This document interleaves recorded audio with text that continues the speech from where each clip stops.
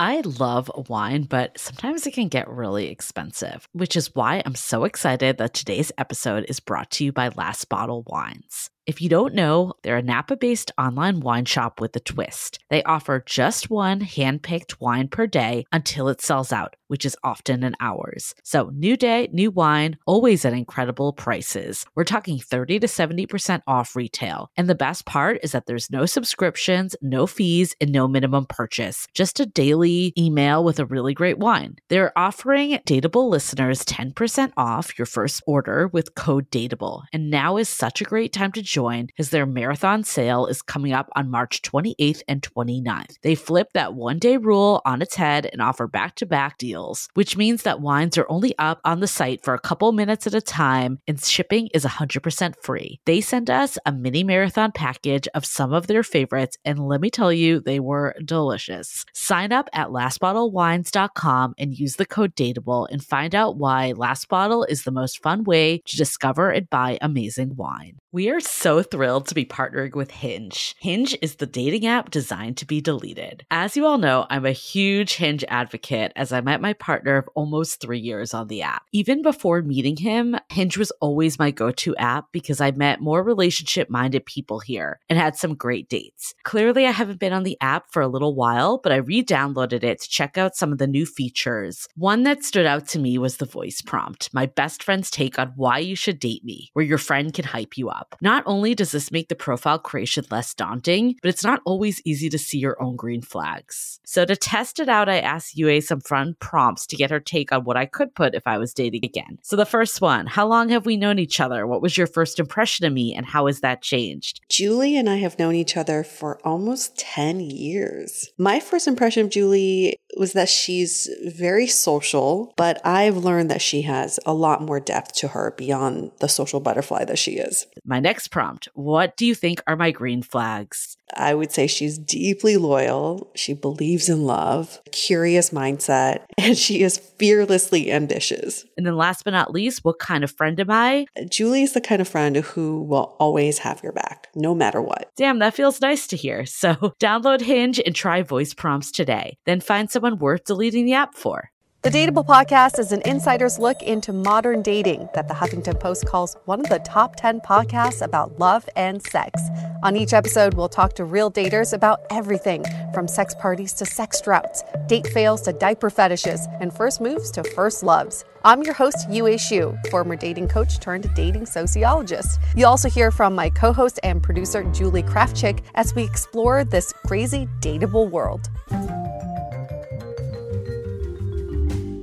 Hey everyone, welcome to another episode of Dateable, a show all about modern dating. It's been a trying week for many, lots of emotions and lots of unraveling. I think that's the word that I keep using, is just unraveling the system that we live in, unraveling the world that you thought was and is now, and unraveling yourself and what you've thought about in the past. And even though we're a dating podcast, I still feel like what we're going through right now in the world is so relevant to how we date as well. I mean, this is like the bigger picture of how we view people and how our own unconscious biases can affect our dating decisions too. Yep. So I hope everyone's taking action in some way or another. You don't have to be as vocal as some or as active as others, but what are you doing for yourself that you're taking action in some way? And Julie, I know you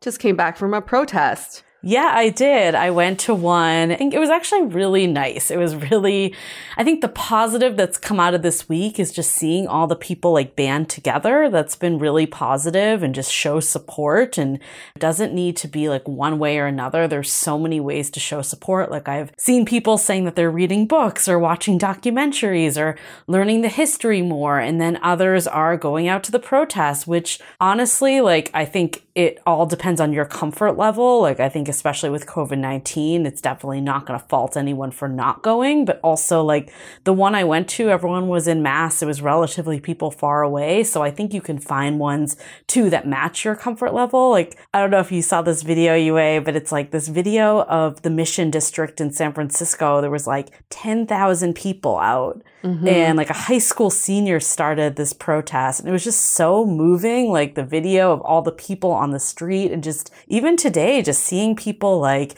kind of with signs and chanting. And I think it's really just given everyone a light into their blind spots and like really just made us more aware and just more actionable. What were you guys chanting today? So, I mean, there were definitely many chants of like just Black Lives Matter. Obviously the names of everyone that's been affected by this. There were chants about just like undoing the silence. Like there were many different ones. It's hard to kind of list them all out, to be honest. But yeah, I mean, I think like also like I was with some friends and they're like, I realized I'm not really like someone that likes to chant. And I think that's okay too. It's like you're showing up in whatever way you can. And that's really what matters right now. And also, I think one of the things that some of the members of our Facebook group and other people have said too, it's like, this isn't going to just end tomorrow, right? Like, so like, this is just a continued fight and just like continued involvement by all. And it's recognizing just like what is going on in all parts of lives. Like we talked about last week, like we re-released an episode about racism and dating, because this doesn't just show up in the police, like it shows up everywhere. Yeah, I mean, thank you for the invite to the protest today. And I thought about it. Personally, I'm just not ready to be around people at this point, and it's just not a place where I feel like I can channel my energy, but I'm super curious what protests are like. I've never been part of one. I mean, that's great to hear from firsthand perspective of what you experienced today. Yeah, and I think that's okay. Like, I know you've taken part in many other ways, like with charities and all that stuff. And yeah, like we've been saying, there's not really one right way to go about this, kind of like there's no one right way to do anything in life. But I think as long as you're using this time to be working on yourself and seeing what comes up for you and how do you turn that into change, that's really the most important, no matter how you do it. And I think one of the ways we can do that on this podcast is that this isn't a 1 week, 2 week, 1 month thing, that I think we continue to ask ourselves, what are the limiting beliefs and the biases that we are putting onto this situation, especially when we talk about these dating stories.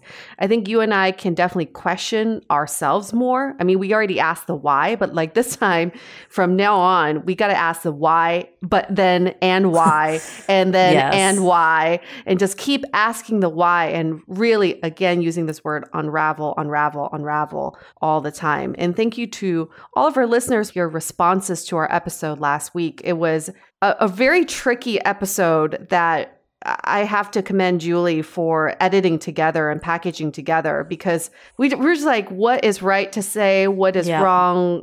What should be our stance? And what do we need to put out there in the world? And I really think the episode last week was just a sample of some of the conversations we've had on our show, and we'll continue to grow these conversations. So thank you to everyone who responded and gave us feedback on that episode. And if you haven't listened to it, go back and listen. It's a compilation of dating stories related to racism and dating. Yeah, and specifically around Black experiences. So we definitely have other races and other ethnicities that we've represented, and hopefully doesn't get to a point that we need to showcase those, but we highly recommend that you go back and listen to all of them, right? But I think we really wanted to focus on some of the struggles that our Black listeners and guests that have come on the show have expressed before, because I think sometimes these race ones are easy to skip over, and we don't blame anyone for doing that. A lot of times you say, oh, this doesn't pertain to me. And it's not just race. It's like we've had episodes of like people coming out or whatever it may be. It's like it's sometimes not relevant to whatever you're going through at the time. But I do think there is like immense value in these types of episodes because it really gives us that empathy that we can start to have for other people. And until you hear other people's stories, like it just doesn't become fully real. And I think it's so important. So I'm glad that we got an opportunity. And also, not just for anyone that missed it, we have had a lot of new listeners. So anyone that, I mean, we have like hundreds of episodes, so totally get that you might have missed these two in the past. So I'm glad that we got an opportunity to hear these voices again and re-release it. Re-listening to those two episodes, I have to say I'm still in shock by what Chris said with the race totem pole. Yeah. That his friend told him that, to recap, basically like Asians are at the bottom and then it's black men and then it goes up from there and white men are at the very top. This is what someone told our guest. I mean, that's just so shocking to me. And I cannot believe that in 2020 people are still saying shit like that. I know. It just shows that we still have a long, long way to go. But I think the silver lining of this is it's like kind of hitting at a perfect storm with coronavirus. And it's like it has everyone's attention. People are already like worked up, you know, and like have this like anger that they want to get out. And I feel like this time, like, may actually make a difference. Like people are really responding to this and it wasn't just like a news story that went away after a couple of days. And I hope it continues. And like we've said, it's not going to be like a countdown every week and we talk about it. We hope this can just be a continued conversation in all that we do with Dateable and outside of Dateable in everyday life. It's interesting you bring that up because from a sociological point of view, I was talking to a friend of mine about this and he said, you know, why now? Like he kept asking why now? And it's really because of coronavirus. There are no sports to distract us. There's no movies for us to go to.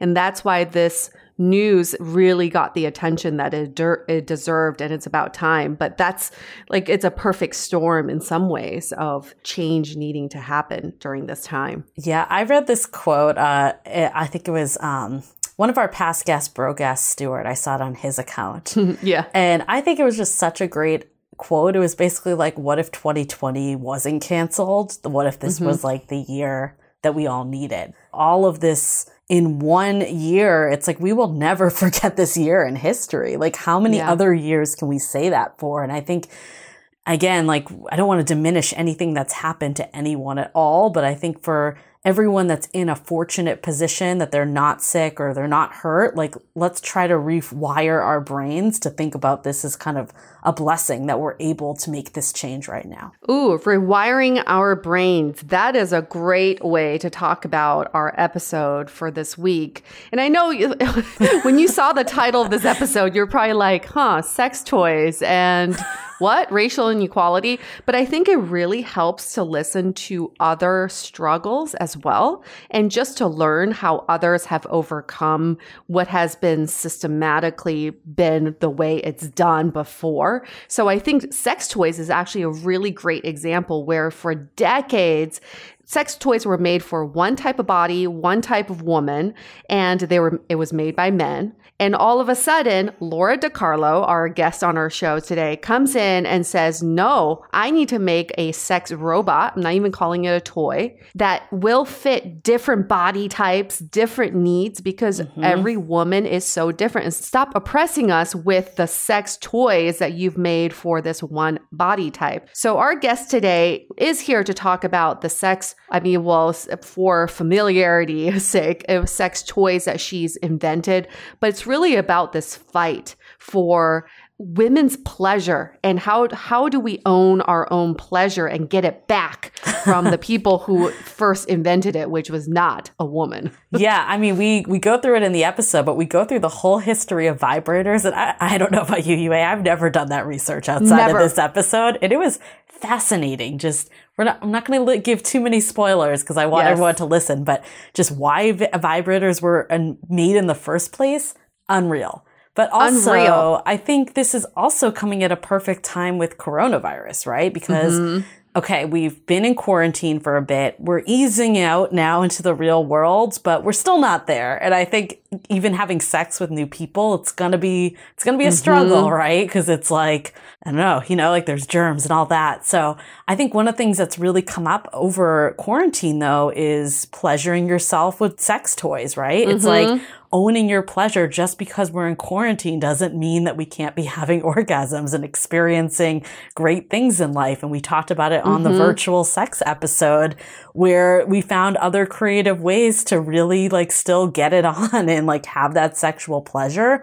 And a lot of that really comes down to sex toys because that's how you can, like one way that you can work with what you got and potentially just by yourself. To relate it back to what's going on in the world right now is that for like a lot of us just seem to accept what's given to us. I mean, that's how I'm conditioned to be. So with sex toys and vibrators, I just assume all the choices out there are made for me. If I don't get pleasure from those toys, then there must be something wrong with me. Magic wand. And that's the magic wand that Julie introduced. You'll hear all about this story, but what has worked for others hasn't worked for me. And it made me feel ashamed. It made me feel inadequate. And it made me feel like I could not discover and find my own pleasure when in fact I just should have kept asking why were these sex toys invented the way they were, and why was I not getting the pleasure I was seeking?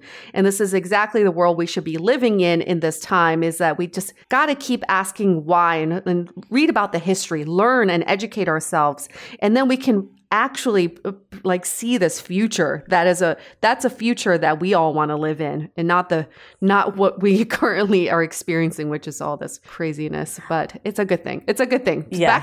Back to sex, the sex industry. Sex tech is the industry we're talking about. We do want to make some predictions, and you'll hear the whole episode, and I want to see if you agree with us. But my prediction for the future of sex toys is that it will no longer be this thing that you're ashamed of, that you put in your drawer along with like your I don't know, love letters from your 6th grade boyfriend. I don't know what people put in their drawers along with your condoms, right? It's like everyone has that like naughty drawer. I don't know. I call it a naughty drawer.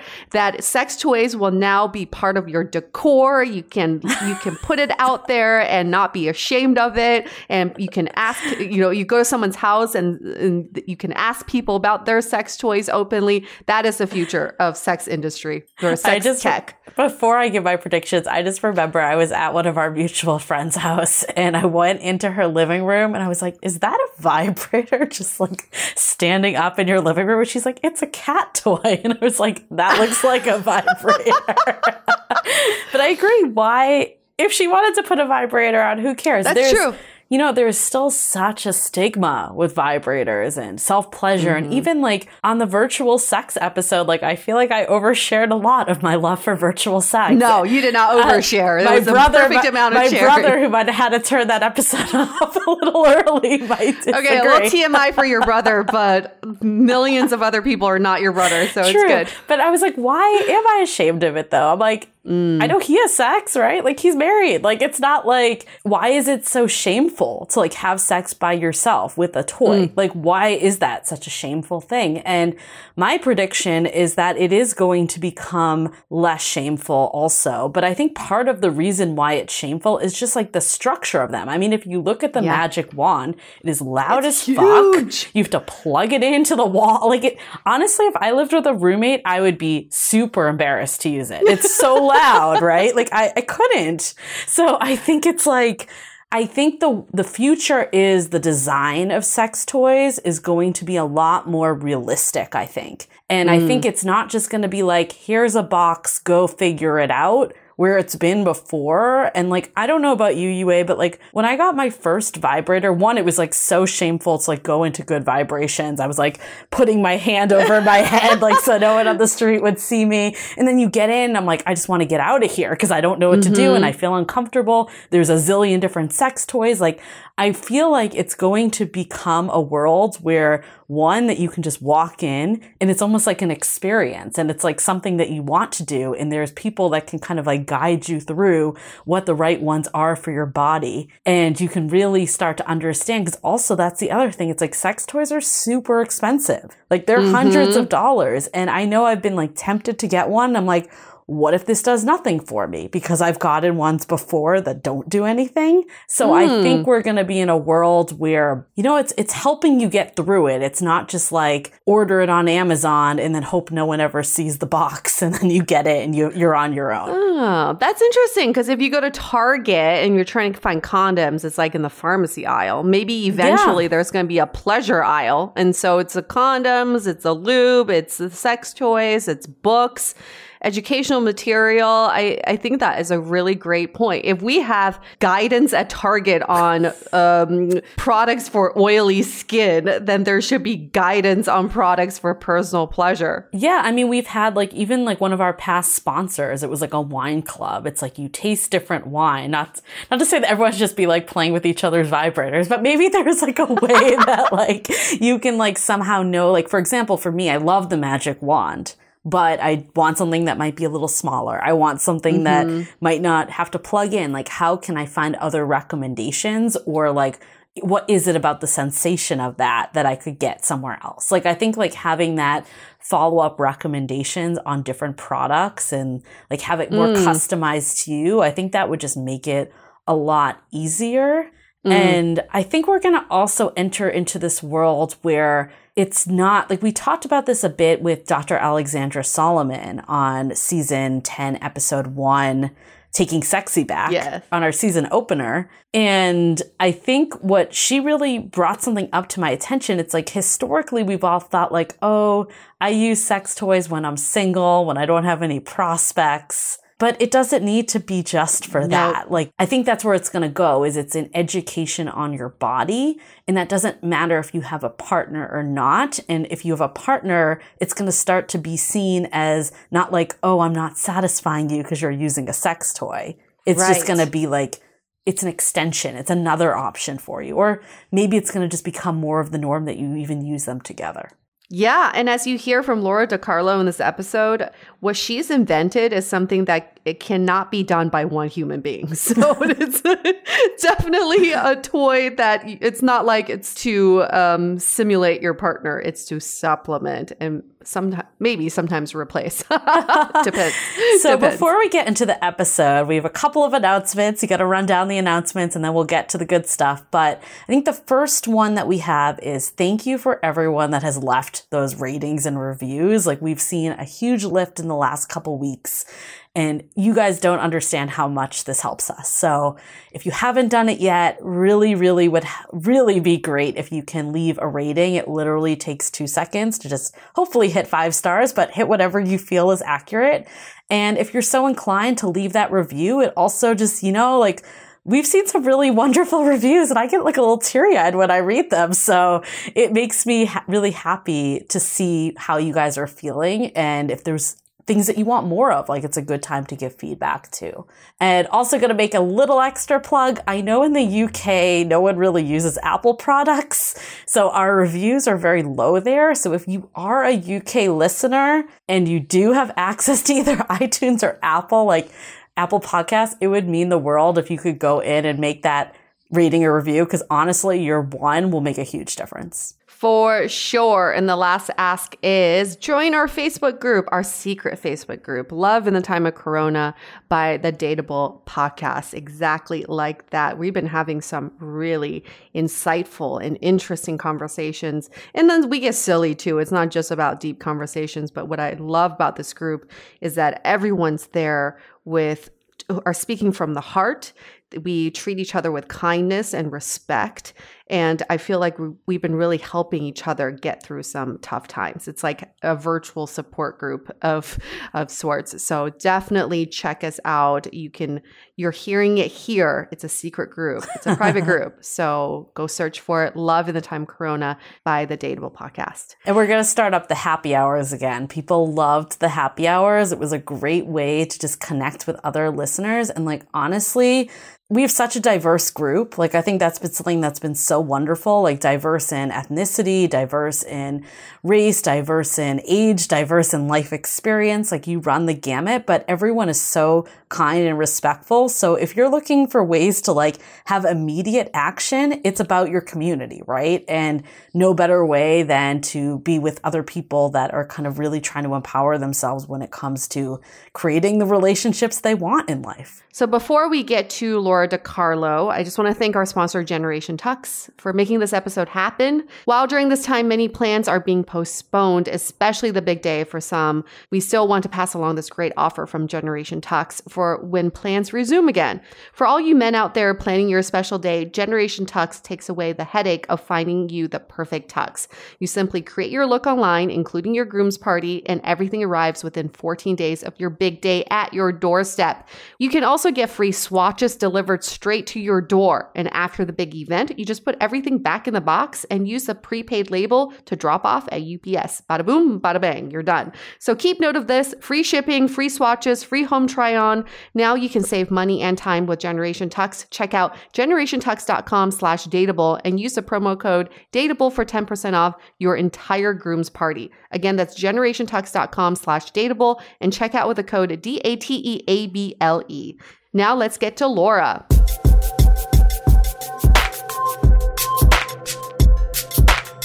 Guest we have on today's show is someone that I met in person at CES in January of this year. And as soon as I met her, I texted Julie and said, we got to get her on our show. She's like, I'm booking it now. That's cool. I'm like, sounds great. Let's do it. My people are going to call her people right now. Her name is Laura Handick. She is the CEO, the founder of Laura DiCarlo, a sexual health and wellness tech company, I would classify. Yeah.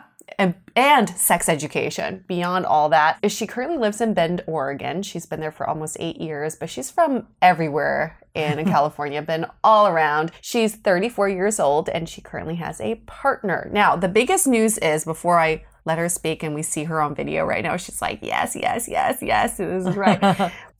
Something really interesting, because I go to CES every year. It's been like 6 years for me. And last year, what happened was Laura's company had a sex product that won an innovation award, CES Innovation Award. And a month later, they rescinded the award and took it away, saying that the product was profane, it was offensive. Damn.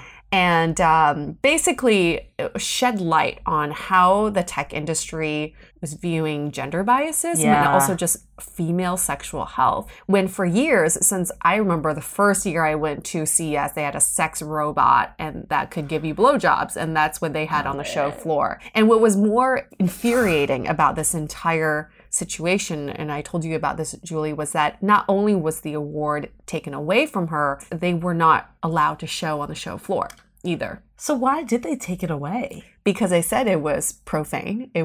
That's more profane than giving blowjobs by robots? Yeah. Oh, yeah. And that's why Laura raised hell. She was like, hell no, this is not how it works. And she got the award back. Yes. And the CTA apologized. Was so great about this entire situation was that not only did it bring so much publicity for your company, Laura, but also it shed light on what was happening behind the scenes and how the CTA really operated. And they apologized, which is fantastic, but they also gave her the award back. And this year at CES, I told Julie, there was an entire sexual wellness category that was created. And that never existed before. Because last year, your award was given in the robotics and drones category. Yes. And she had many questions about how this product was even a drone. Okay, definitely need a sexual wellness category if you're in drones. No kidding. But you paved the way, because this year the sexual wellness show floor was huge, and there were so many sex products, and there was so much interest, not just from press, but from the attendees there. It's been a historical event, basically, and changing the entire tech industry. But before we get into your company, Laura DiCarlo, you always say this in your interviews. You built your company off of this incredible orgasm you had. Ooh, I want to hear about this. And since we are a dating podcast, and in all of your other interviews, you kind of skip over the details, but this is where we ask you, we're like, girl, there's no TMI here. How did this orgasm come about? What was it like? How were you able to achieve it? So a little bit of background information. I was dating a lot. I was single, and I was dating this one particular person who really knew what they were doing and was also very sadly, like, very much a broken, I have no idea what the fuck I'm going to do with my relationships in my life kind of person. It's just at that certain point in their life, I guess. Yeah. But I was like, well, damn, they're good in bed. There was one point where I remember just going, holy crap, what's happening? Holy crap, holy crap, holy crap. Oh my God. And literally, and what in hindsight, I did the research, and it actually, having an orgasm is actually very much akin or close to physiologically to having a seizure. Wow. There are a lot of symptoms that are very similar. Interesting. And so I remember literally just about vibrating off of the side of the bed and like landing with like my shoulders and my back hitting the ground, one leg still hitched up on the bed, kind of drooling a little bit, and in this like orgasmic bliss, just going, holy shit. Oh my gosh, how do I do that again? And you had never experienced that before? Not that. Wait, what was she doing exactly? I think I need more details. Like, what was she doing? Was it hand? Was it? It was this full body orgasm. So what they were doing was actually stimulating the clitoris using their tongue, the glans clitoris, the part you see on the outside, and using their hands, their fingers, to stimulate the G-spot. And also, like, I was doing that, like, oh my God, oh my God, oh my God, like, shrink away from it kind of thing. Like, this is really intense. And they're like, no, you're not going anywhere.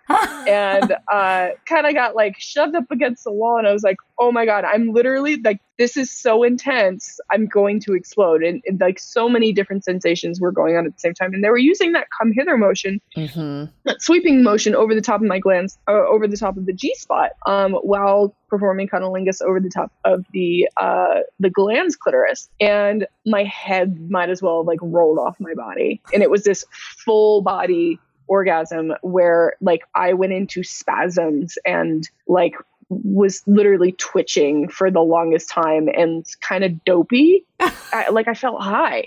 I've had that before. I've definitely had that before. Yeah. It's what you call the blended orgasm. Yeah, I think it's the tongue and hand. A blended orgasm is kind of a misnomer because what we're really doing here, and Women's Health actually coined the term blended orgasm years ago when they described, it's when you stimulate the glans clitoris and the G-spot. And it happens to be that the G-spot is made up of the same erogenous tissue as the clitoris. It's all a part of the same erogenous body. And you're just really, what you're doing is you're going at it from one side and the other. You're stimulating the whole clitoris, and the clitoris is about the same size as half of your hand. I would rather call them dual orgasms or like just complex orgasms where you can stimulate the glans clitoris and the anterior fornix erogenous zone that sits at where your cervix meets the vaginal canal at the front edge. That can be a really intense orgasm. Not for everyone, but holy shit, it'll blow your mind. I love this because I have had that, but I've never been able to put any of the vocabulary that you just put behind it. That is your anterior fornix erogenous zone. Can we just rewind for a sec? I never even looked at my vagina till I was like 30. So can we just talk about the female anatomy? Yes. What are these zones? What is a clit? What's a G-spot? Can you just give us like a quick rundown? I'm sure men and women are probably like, how do I do this to my partner? Yes. Right? Or myself. Absolutely. Okay, we'll start on the outside and then go to the inside. The best way to start that arousal process is to stimulate clitoris and other parts of the body, not actually just going straight inside, because that can actually cause some problems and discomfort. The exterior anatomy, the vulva, there's the external labia, and then inside that, the vaginal lips is the labia minora. So you do see that little guy in the boat. That's where the little guy in the boat. The little guy in the boat. He's wearing a little raincoat, and that's the labia minora. The vaginal lips come up and they connect at the very top, and they create a hood over the glans clitoris. And then underneath is where you find the rest of the body of the clitoris. But then when you go inside the vaginal canal, some of the most well-known is the G-spot or the Grafenberg spot. It's about the size of a quarter or a walnut, and it actually feels kind of like a squishy walnut, but it feels a little bit more firm than the surrounding tissue. And when you're properly aroused, it can be extremely sensitive. When you push on that and you are aroused, what can happen is you start becoming more aroused and you're pushing into that G-spot. A lot of people have reported, I feel like I have to pee. And then I stop. I'm like, I need to stop. And I run to the bathroom. And I'm like, no, you missed the best part. That's the point of no. Yeah. Yeah. And they go, why? And I'm like, because you were on your way to having a squirting orgasm. And what's happening when you stimulate that particular area, the Skene's gland, it actually starts producing hormones, and it dumps these hormones, a pure substance, into the bladder, and it's not urine. There are trace amounts of urea because there's been urine in there, but it's trace amounts. It's not actually urine. When you stimulate it enough, you have a squirting orgasm, and you can start out with a completely empty bladder. It will fill up with this specific, with this ejaculate. It's female ejaculate. And you can have a squirting orgasm. And most people are so terrified because they get that urge to pee. And they're so shamed by it. And there's more shame. I feel like I just wet the bed. No, you weren't going to wet the bed. You were going to have an amazing orgasm is what was going to happen. Let's hold that thought for a second. We'll get right back to it. This episode is sponsored by Viia. We all know there are things that can help set the mood in the bedroom, but did you know a little THC could also do that? Yes, Viia has developed a unique blend of pleasure-enhancing cannabinoids, libido-strengthening herbs, and a low dose of THC all into one mind-blowing gummy called High Love. This gummy, wow, it will awaken your senses, increase blood flow, and intensify any sexual experience. I've been pleasantly surprised by the High Love gummies because it is just the right amount of THC for me to have a good time without feeling sleepy. And hey, if THC is not your thing, Viia also offers a wide array of other gummies without it. And everything legally ships in 50 states with discreet packaging directly to your door. So if you're over 21, you can get 15% off and a free pack of award-winning Dreams THC plus CBN sleep gummies with our exclusive code DATEABLE at viiahemp.com. That's VIIAHEMP.com. Let the gummies work their magic. Head to viiahemp.com and use the code DATEABLE to receive 15% off and one free sample of their Sleepy Dream gummies. That's viiahemp.com and use the code DATEABLE at checkout. Take your passion and pleasure to a whole new level with High Love from Viia Hemp. Say goodbye to your credit card rewards. Greedy corporate mega stores, led by Walmart and Target, are pushing for a law in Congress to take away your hard-earned cash back and travel points to line their pockets. The Durbin-Marshall credit card bill would enact harmful credit card routing mandates that would end credit card rewards as we know it. If you love your credit card rewards, tell your lawmakers, hands off my rewards. Tell them to oppose the Durbin-Marshall credit card bill. We are so excited to share with you our new podcast, Exit Interview. Dates don't usually end with a satisfaction survey, and yet we rate everything in our lives, from Uber drivers to local coffee shops. So why don't we do the same thing when dating? We're here to conduct the ultimate romance review, featuring daters hungry for love who have agreed to call up old flames to gather honest feedback. Welcome to Exit Interview. He upgraded himself to business class while I was in economy. Wait, what? There's feedback that will make you cringe. She could be a little bit hard-headed, like not reading the writing on the wall. And feedback that will make you swoon. When she said that she had feelings for you. I had no idea. Really? And maybe you'll learn a thing or two yourself about how you can be a better dater, lover, or partner. Obviously, Neela's gonna learn something. I didn't expect this. Welcome to Exit Interview. Listen to Exit Interview on the iHeartRadio app, Apple Podcasts, or wherever you get your podcasts.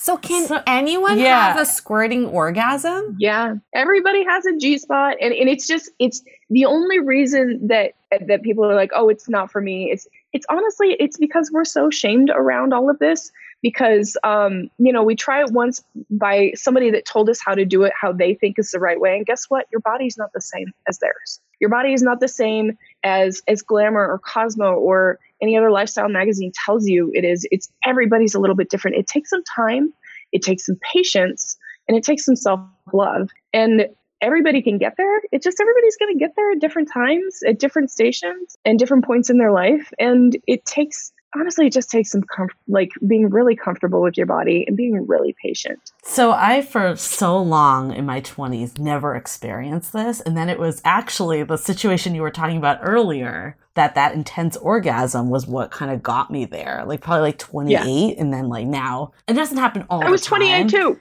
I know. Is there I was and that's like a question too. Was it just that I wasn't awoken till then, or just like didn't have experienced the right orgasms? Like what was that turning point, or was it just letting go? Combination. I think it's a combination of things. For me, I was definitely on kind of a sexual journey, and I was really trying to embrace my sexuality more. And I was experiencing that with different partners, with myself. I even dated some couples, honestly. And it was really, and it had nothing to do with like particularly like how I identify at the time or my sexuality. It was just, I just wanted to know, what have I not tried and what am I missing? And a lot of things I found, I was like, I wasn't missing on much, but some things I found, I was like, wow, that just tickles my freaking pickle. I love that. But, and it's going to be different for every single person. So I think like part of our message is go and just try it. And don't chastise yourself if it didn't work for you. Try something else. Keep going. It's the same thing with like kids trying sports or learning and trying to figure out what kind of a learner you are. So many other applications, but we treat sexuality with such stigmatization. We're like, oh, I tried the one thing and I just didn't like it, so I don't like anything. And, some people don't like or have not worked up to the anterior fornix erogenous zone stimulation. It's super freaking intense. Yeah. And it's a little too much for some people. Personally, I love it. Obviously. So I will admit, at the beginning, when it first happened, I was definitely like, oh my God, what is happening? And I thought I wet the bed, right? And I would say like probably the majority of men that it's happened with have loved it. Okay. But then there was one that I don't know if I was the first person he's ever experienced this with, but he literally like when it happened. Freak out. And it's like one of those things you don't want to tell people it's going to happen, because then if it doesn't happen, because it doesn't happen with everyone, and that's awkward. So then it happened, and he immediately like went to like get like he went to take his sheets off and like put them in the dryer, the washer and dryer, and he was like so freaked out about it. And then I got so insulted by it, and then it just like totally ended any budding relationship there because of the stigma. Kills me because, yes, it kills me because that's historically accurate to say that a lot of folks have viewed this particular fluid as being like sexual ambrosia. Like I have read stories about partners that do this intentionally so that they can drink it. Oh, what? Not even kidding. Not even joking. I've done a lot of weird research. Obviously. I found it so interesting though, because I'm like, okay, sex is messy. Male orgasms are messy. Like, why is there like a double standard? But I will say this was definitely a novelty. 99% of men like freaking love it. So I mean, it just goes back to how we build this narrative around female sexuality. Yeah. As a result of your orgasm, Laura, you went into research mode to see how you can replicate this entire orgasm process. And you found that there was just so much knowledge around male pleasure, but not much about female pleasure. And I found the same thing. It's if a female experiences penetration, that's pleasure for her. Yeah. But the vagina is so complicated. There's so many layers, but we don't talk about how we can stimulate the different layers of the vagina. We just think one sort of penetration, boom, you're in, and just hit that G-spot and then you're good. I can't even tell you, like, I've had a lot of males and females just ask like, hey, can I give her a G-spot orgasm with my dick? And I'm like, actually, no. It's like almost impossible to stimulate the G-spot with a phallic object. Interesting. You actually have to press into the anterior wall of the vaginal canal in order to do that. Just because of the way that the Skene's gland is positioned, the way the G-spot is positioned, and the way that if you want that squirting orgasm, the way that the urethra is positioned. And there's nothing wrong with that. Like, you can have all sorts of other kinds of orgasms with penetrative sex. It's also part of the stigma around how we view males as, they're supposed to come first. She comes second. And if she doesn't, oh well. Yeah. And, she should be able to have an orgasm with a penis. And it's, that's not necessarily, the truth. We have a question, what you were saying earlier, because I've definitely experienced like squirting type orgasm with myself on top, but that's the only like male penetration version. Do you think there's something about that position that's different than others? Yeah, I think it's literally an angle. I have not been able to have one doggy style, but I have been able to cowgirl, because I think it's literally just the angle at if they're pushing in the right spot. It is also related to clitoral stimulation. So when you're actually on top of somebody, you're getting more clitoral stimulation than you would normally. There are some people that are much more sensitive in that area, and it's easier for them to get there. But generally, the rule, regular penetrative sex alone, it's very hard to get there unless you're doing some other things in order to have that kind of orgasm. So maybe we got it all wrong. Maybe the foreplay should be penetrative sex, and then the actual entree is everything else. Right. But go at it from all different directions, right? I'm doing it all wrong. I feel like I can only come when I'm on top. I've never found a position where I can come another way, but I also feel like I probably haven't opened those doors yet. What about oral? No. Never. I've never been able to. And this is why your product, Osé, it really drew my attention, because it's moldable to your body. And this is something that just blew my mind, because for all the sex products we've ever looked at, and we've looked at quite a few, they're all just one shape, and it's supposed to fit every body. Right. How does that work? So tell us a little bit about Osé and why it helps you achieve that blended orgasm. The first thing before anything is finding the right fit. So you may know that we just had, we did our pre-sale, and then we finally got product on the ground in late January, and we are dealing with a lot of customer service questions, like, how do I get this to fit me right? People that just want to break it out of the package and just put it in and expect it to solve all their orgasmic problems. And there is an educational piece to this. The point of this product isn't just to elicit a blended orgasm. Part of the point is to help people understand more about their own bodies. And in that, you need to actually sit down and get to know yourself a little bit more. You need to learn, what kind of fit is going to work for you. That's why this product is so special, because you can fit it to your own unique anatomy. I don't know what your unique anatomy is. You had to learn that on your own. Yep. The first thing that we ask people to do is actually to get warmed up and stimulate the outer clitoris on the outside, so that you can get literally get lubed up, you can get aroused, you get warm, the muscles loosen up a little bit, because if you try to go in there dry and tight, that's no fun. I mean, you wouldn't do that with a partner either. So why would you do that with a product? So we want people to get warmed up and then figure out, okay, where is my G-spot? And we actually walk people through that process. You actually use a finger, you put it inside, find where that G-spot is, and it's going to feel a little bit firmer than the surrounding tissue. It actually feels kind of like a squishy walnut to me, and it's about the same size.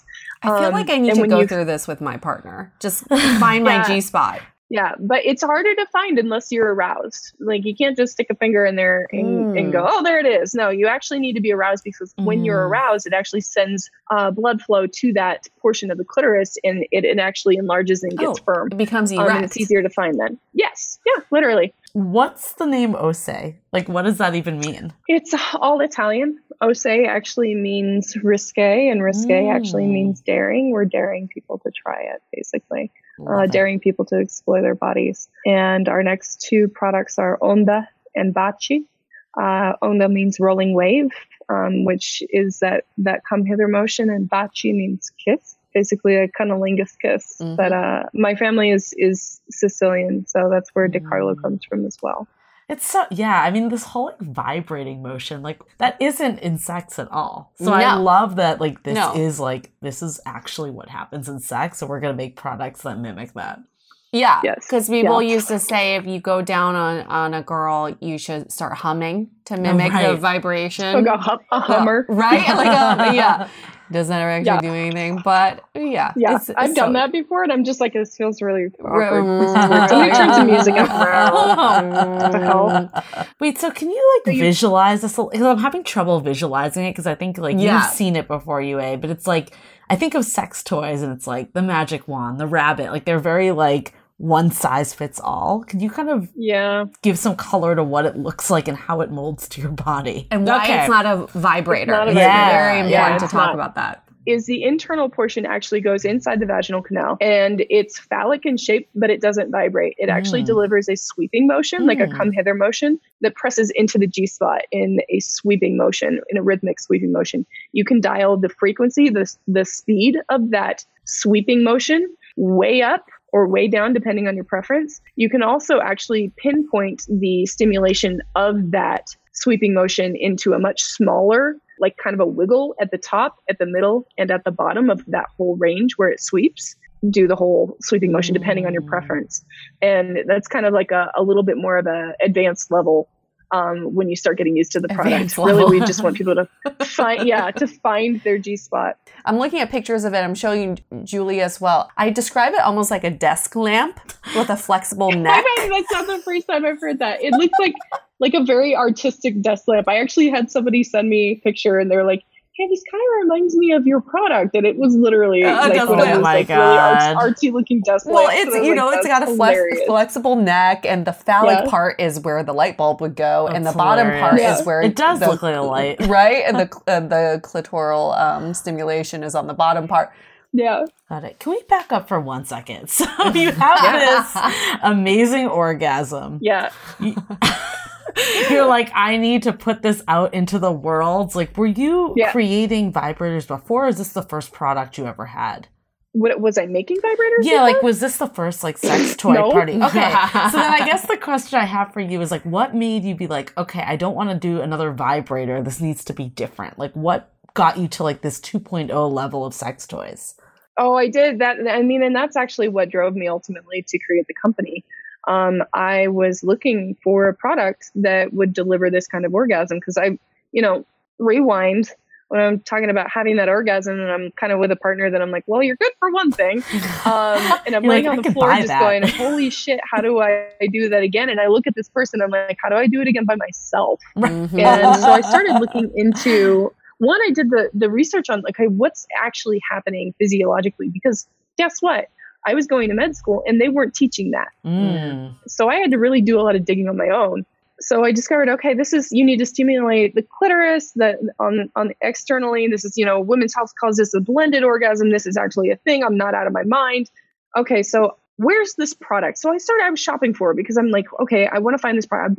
I spent like probably $2,000 and I was, I'm a starving student and I was just like, well, maybe this will do it. And it was like, oh, it'll fit your body and it'll stimulate on the inside and the outside. And I was like, it's a $400 vibrator, literally just doesn't fit me. And so I was like, that's ridiculous. I need something that fits me, but what about other people? I mean, apparently they think it fits someone. So I kept looking and I realized there's no product that does this. And I don't want it to be a vibrator. I want something that feels like a human partner.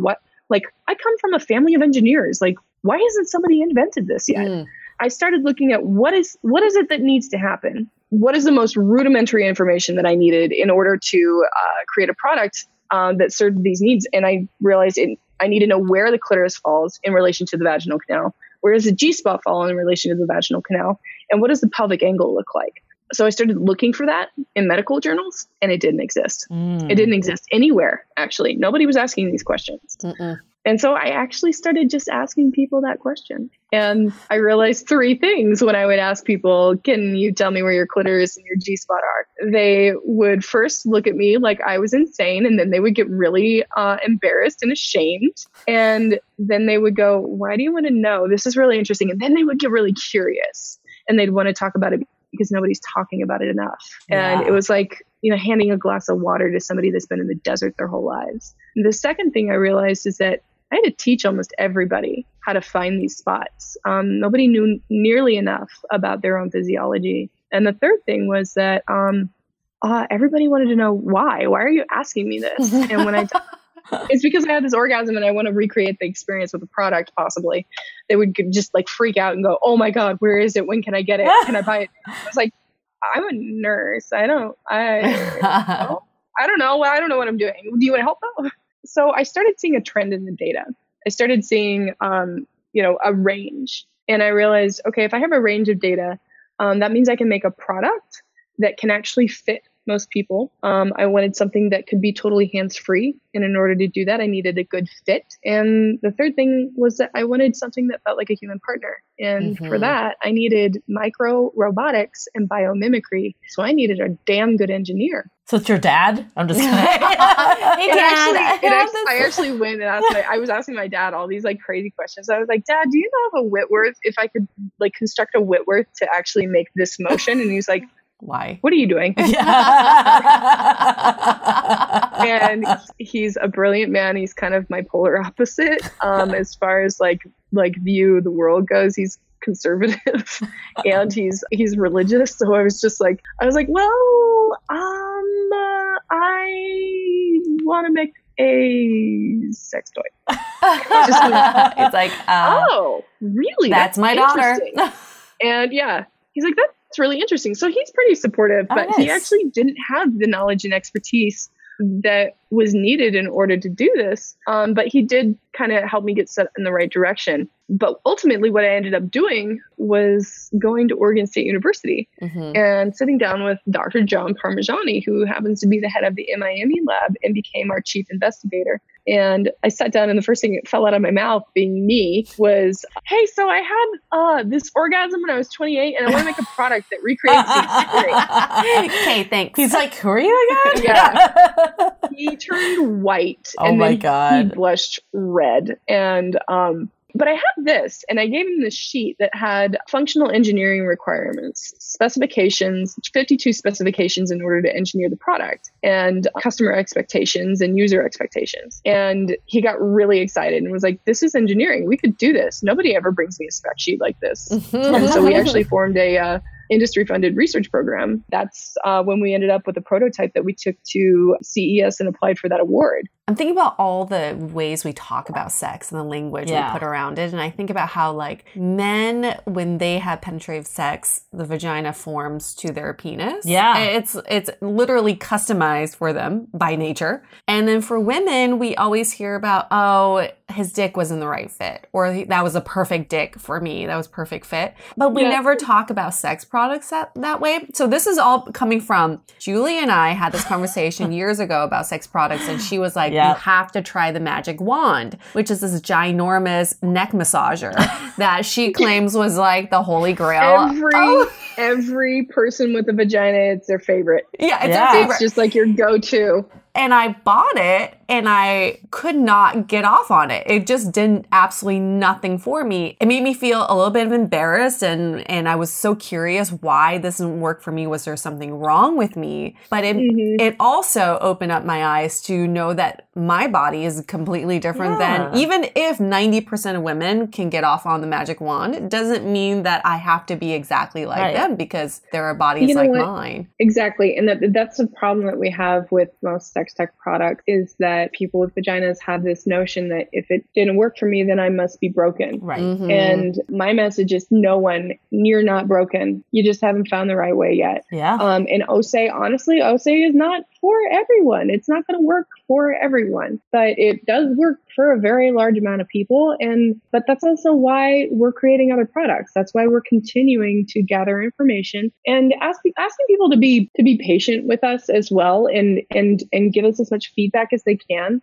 Because I've got several teams working on new innovations, and the most valuable thing in order to continue to create products for different pleasure profiles, not if you have a penis or a vagina, if you're a man or a woman, but for different pleasure profiles, is going to be feedback and information and that data. Just really hate that because I don't want anybody to feel like there's something wrong with them. There's nothing wrong with anyone. You know which one did nothing for me was the rabbit. The rabbit. Okay, so I was going to bring this up. No, that's not you're broken. That's that whole concept is broken. I just love that it's called the rabbit too. The little ears, it's so creepy. I just no. Who made that? Sex in the City, though, was hilarious. Was the one that made it popular. So before this conversation, Julie pulled up the history of vibrators. And I think this is so fascinating to just bring up because, first of all, it was created by a man. Joseph Mortimer Granville in 1800s. He invented this electric vibrator in 1883. Okay. Yep. And at the time, it was a treatment for hysteria. And so the reason why is because doctors were using their hands to give women orgasms in order to treat and combat female hysteria, and their hands were getting tired. So they made something that could plug into the wall. Oh my God. Like a freaking blender. So, I mean, you can have an orgasm and you can make a milkshake and then you can toast your toast and vacuum the floor and oh my God. Goes along with the rest of the household appliances. Yeah. But what we've done, though, is all we've done for the last 140 years is just remake the same thing over and over again. Right. So it's just we're just doing the same iterations of the exact same thing. We're just putting a new brand, new marketing, new packaging to it. And then in different shade of pink. Right. And color of a rabbit. And the next time it's a sloth. But that one's not going to market well, the sloth. But then in the 1970s was when we actually acknowledged that women masturbate and that it was a form of liberation. And that's when the magic wand was invented. Which is kind of crazy that that's still the go-to sex toy for women. 70s. It was in the 70s. And the 90s was when Sex and the City made the rabbit vibrator very popular, when Charlotte was addicted to it. Oh my God. That was such a great episode, though. Yeah. And now finally, like starting in 2018, it's become kind of a commercialized product you can find at CVS and Target. But it's just crazy that it was started in the 1800s to treat hysteria. Somehow we found a way to make it into masturbation and female sexuality. But it took so many years to accept the fact that female pleasure should be something that we should focus on. Laura, I don't know if you know this, but when I was doing this research, as of 2018, it said that it was still illegal to buy sex toys in Alabama. What? Yep, it is. Which is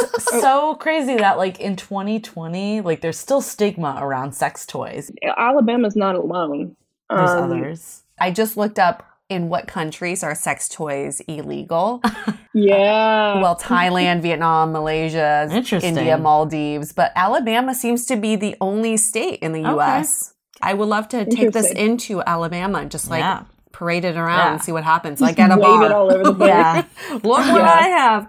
I'm pretty sure there are others. I know, like we had to go through all of this. But you're selling a robot though. It's not a sex toy. Oh, yeah. Right? It's for sexual health. That's a good loophole. That's a good loophole. You're like, do you ban robots from Alabama? This is a product for sexual health. It's a companion robot. And it is a robot. So just for starters, most of these vibrators have about 20 to 50 parts inside each of them. I know, because I've taken apart a lot of them.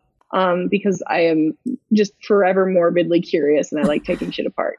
But Osé has more parts than there are bones in the human body. There are almost 250 parts in this product, and is extremely complex. And it's not just like the product, like the mechanics of it, but it's the firmware as well. This is no toy. It's a tool. It's a tool for self-discovery, and it's a tool for pleasure, and it's a tool for wellness. That's so interesting, because I think you made a comment earlier, like, this is not a vibrator. I know you've said that loud and clear. Like, where do you see the future of sex toys going? Or tools, I guess, is even a better way to say it. Yeah. Sex tech. I love it. The thing to pay attention to that's important is who is making sex tech. That's an important piece, because we've seen notoriously for in the last 50 years or so, as it's become more and more widely commercialized, men are making them. Men that don't know much about female bodies. And then in the last 5 to 10 years, we've had this surge of people with vaginas deciding, hey, guess what? I have a vagina. I think it makes more sense for me to make a product that people use with their vaginas. And they're doing it in really eloquent and innovative ways. We've got products that just have great brands. We have products like that Crave is the vibrator you can wear as a necklace. Oh yeah, I've seen that. The founder's name is T Chang, and she's a total badass. Also, I just adore her. She's the cutest thing in the whole world. She makes these really rockin' vibrating necklaces that are gorgeous. They're really beautiful and just very innovative, beautiful branding, very high quality. And, other folks are doing data gathering. They want to understand more about the physiology. Liz Klinger at Lioness makes a vibrator.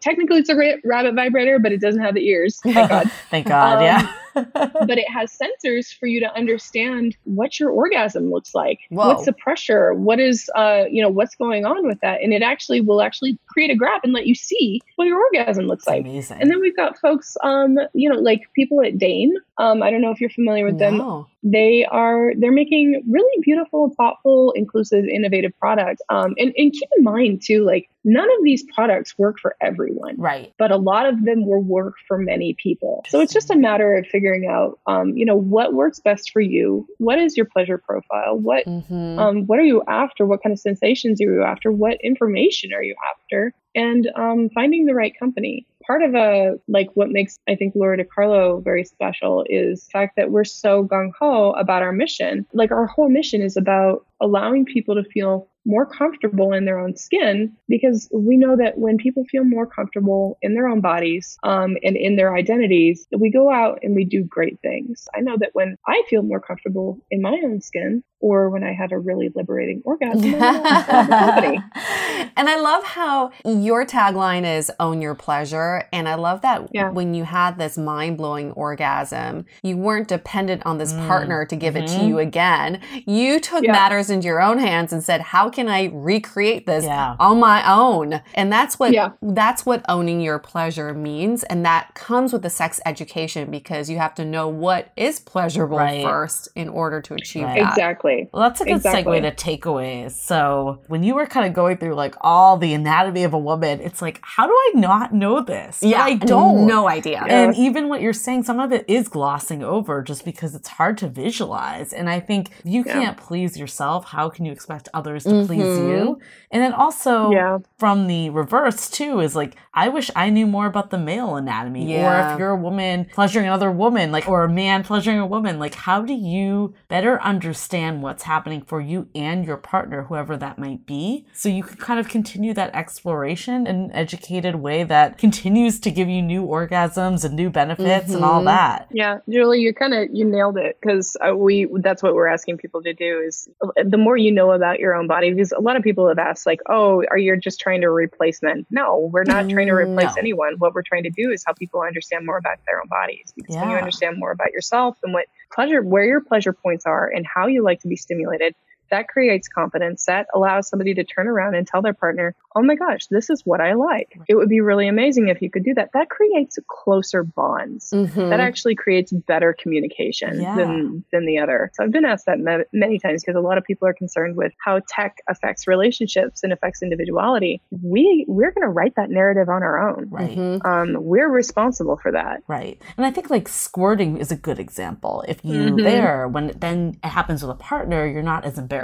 Right? So it's like you can explore how your body works and operates without that shame. Yeah, we should just not make it so taboo. This is why we have the culture we have today, where sex is so like, oh, behind closed doors, and we can't talk about this and talk about that. And then when we do openly talk about it, we're like, I actually have no idea what to say other than I got laid last night. Right. So I think some of my takeaways are that when it comes to personal sex education, I've always been like, okay, if this works, this is the only thing that works for me and nothing else works. But I realize they're just, with everything we do on this podcast too, there's so many doors we haven't opened, especially when it comes to pleasure. So this is such a great opportunity for us to just keep exploring. And you said this, Laura, keep being curious and open up that curiosity about your own pleasure clear about your own sexuality and how you can achieve it, because just because it worked for you this time in this one position doesn't mean there's like 6,000 other ways you can achieve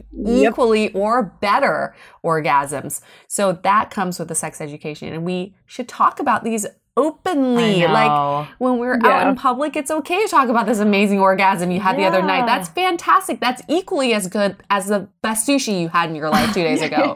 So we need to create more language around sex so we bring it into everyday life. Right. And we had our season opener. We had Dr. Alexandra Solomon, who wrote a book called Taking Sexy Back. She's a therapist. And I've heard of it. Yeah. You would love her. Yeah, you would love her. Great book. But we talked about this on her episode too. If you figure out ways to pleasure yourself, you're not as like thirsty for the next person that comes around. And I think that's to like your point earlier. It's like, oh, I like that this woman gave me an orgasm, but I'm not so crazy about her. Right. You can still get the end result without necessarily like losing self-respect. You don't have to depend on a partner. Right. Or someone that you're not even excited about. You keep the door open. Right. It's empowering. It just, I mean, it makes you feel more comfortable with your own body. Right. We invite people to ask themselves, like, who owns your pleasure? And what's the cost of having somebody else control your pleasure? What kind of power does that give you? And what can you do when you have that power, you own that power? You can go out into the world and you really can do great things, because it's so much more than just sex. As a last thought, let's say you are last two people on earth. There is no OSA around and absolutely no objects to penetrate, and there's just no penetrative sex happening. What are some ways that this partner can play around with the vagina to give her the ultimate pleasure? What are some ways to just even explore that? With your hands or like without anything? With only what's attached to your body. Well, I heard this story about somebody using their foot for I'm kidding. I know that's a thing. I'm sure that's a thing. My go-to is definitely, I mean, there's a lot of play that goes around. Like, I think people kind of downplay, like, nipple play can actually be really amazing. And there are so many erogenous zones on the body, like your ears, like your neck, like the nape of the neck. Paying attention to the really sensitive parts of the body, the inside of the elbow, fingers on the back, there are so many erogenous zones that aren't just all up in your vagina.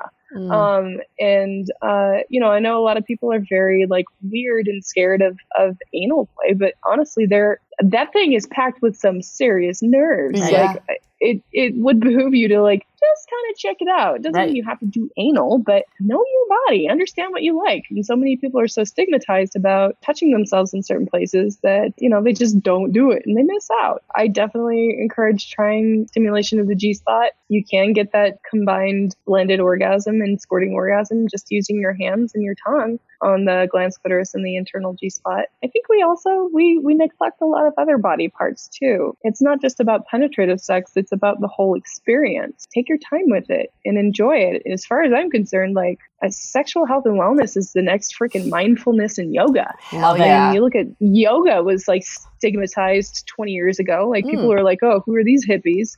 And I walked into a class and I was like, do I take my socks off? What do I do with my shoes? This is kind of weird. Why is everybody on the ground? And now it's a huge market. Yep. And I think that's kind of the direction that we're headed in. So get used to it. I love it. I think it's a good takeaway too, is like, just explore more. You've kind of said it, like, stay curious, like all the things. It's just, you've listed like 20 different areas that you could be exploring in. Maybe some of them you like, maybe some of them you don't, but you just don't know until you try. I predict that the next big app will be like Headspace, but be guided meditation for guided masturbation. That's a great idea. Right? Well, I think what you mentioned about like understanding your orgasm, like data, like that, I mean, you don't know. There's no words to put any of this in. Oh, we're definitely positioning ourselves to be that. Love it. Let's go just everything sexual health and wellness. So it's not just product oriented. We're working on a lot of connectivity and exploring. Like I said, I want to know what people want. I want to know what the biggest problems are and how we can solve them. That doesn't necessarily mean that it's in a physical product. It might be in guided masturbation. So I guess we'll have to find out. That's amazing. So Laura, with your first product, OSE, you've already started shipping and people can still order that online. Yes. But additionally, we will have 2 other products also coming out after that. Which do things completely differently. We're starting to kind of grow that OSE family line, utilizing biomimicry and emulating human motion, and just asking people, like, what kind of motions do you like? What kind of sensations do you like? And that's what the next 4 products are going to be doing. Where can people get the products? Right now, just on our website at lauradiccarlo.com, and it's spelled funny. It's LORADICARLO.com. And we are looking at we're going to be doing our retail launch here shortly. And we do ship overseas to select places. And we're looking to be wholly international by the end of this year into 2021. Awesome. Just not to Thailand, Vietnam, Malaysia, India. Or Alabama. I mean, but do they accept, a robot? Yeah, it's not a vibrator, technically. Well, Laura, you are absolutely daring and courageous. And thank you for changing the conversation and the language around sex. I think you're paving the way for us. And I can't wait to have more conversations about sex with anybody I encounter. Maybe the barista will have to hear about my sex life tomorrow. Tell them about that crazy orgasm you had last night. Yeah, I'm like, hey. Ask where the G-spot included. Thanks for my coffee, and want to know something else? By the way, do you know what I did this morning? Yeah. Let me show you. myself. And they're like, how are you? God. Bring it to a whole nother level. Fantastic. Thanks, Laura, for taking time out to chat with us, and really appreciate all the efforts you're doing. Yeah. Thank you, UA. Thank you, Julie. And we're going to wrap this up. Stay dateable.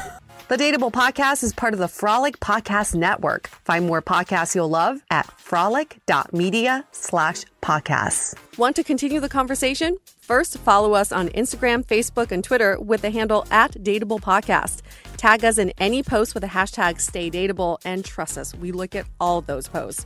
Then head over to our website, dateablepodcast.com. There you'll find all the episodes as well as articles, videos, and our coaching service with vetted industry experts. You can also find our premium Why series, where we dissect, analyze, and offer solutions to some of the most common dating conundrums. We're also downloadable for free on Spotify, Apple Podcasts, Google Play, Overcast, Stitcher Radio, and other podcast platforms. Your feedback is valuable to us, so don't forget to leave us a review. And most importantly, remember to stay dateable. Say goodbye to your credit card rewards. Greedy corporate mega stores, led by Walmart and Target, are pushing for a law in Congress to take away your hard-earned cash back and travel points to line their pockets. The Durbin-Marshall credit card bill would enact harmful credit card routing mandates that would end credit card rewards as we know it. If you love your credit card rewards, tell your lawmakers, hands off my rewards. Tell them to oppose the Durbin-Marshall credit card bill.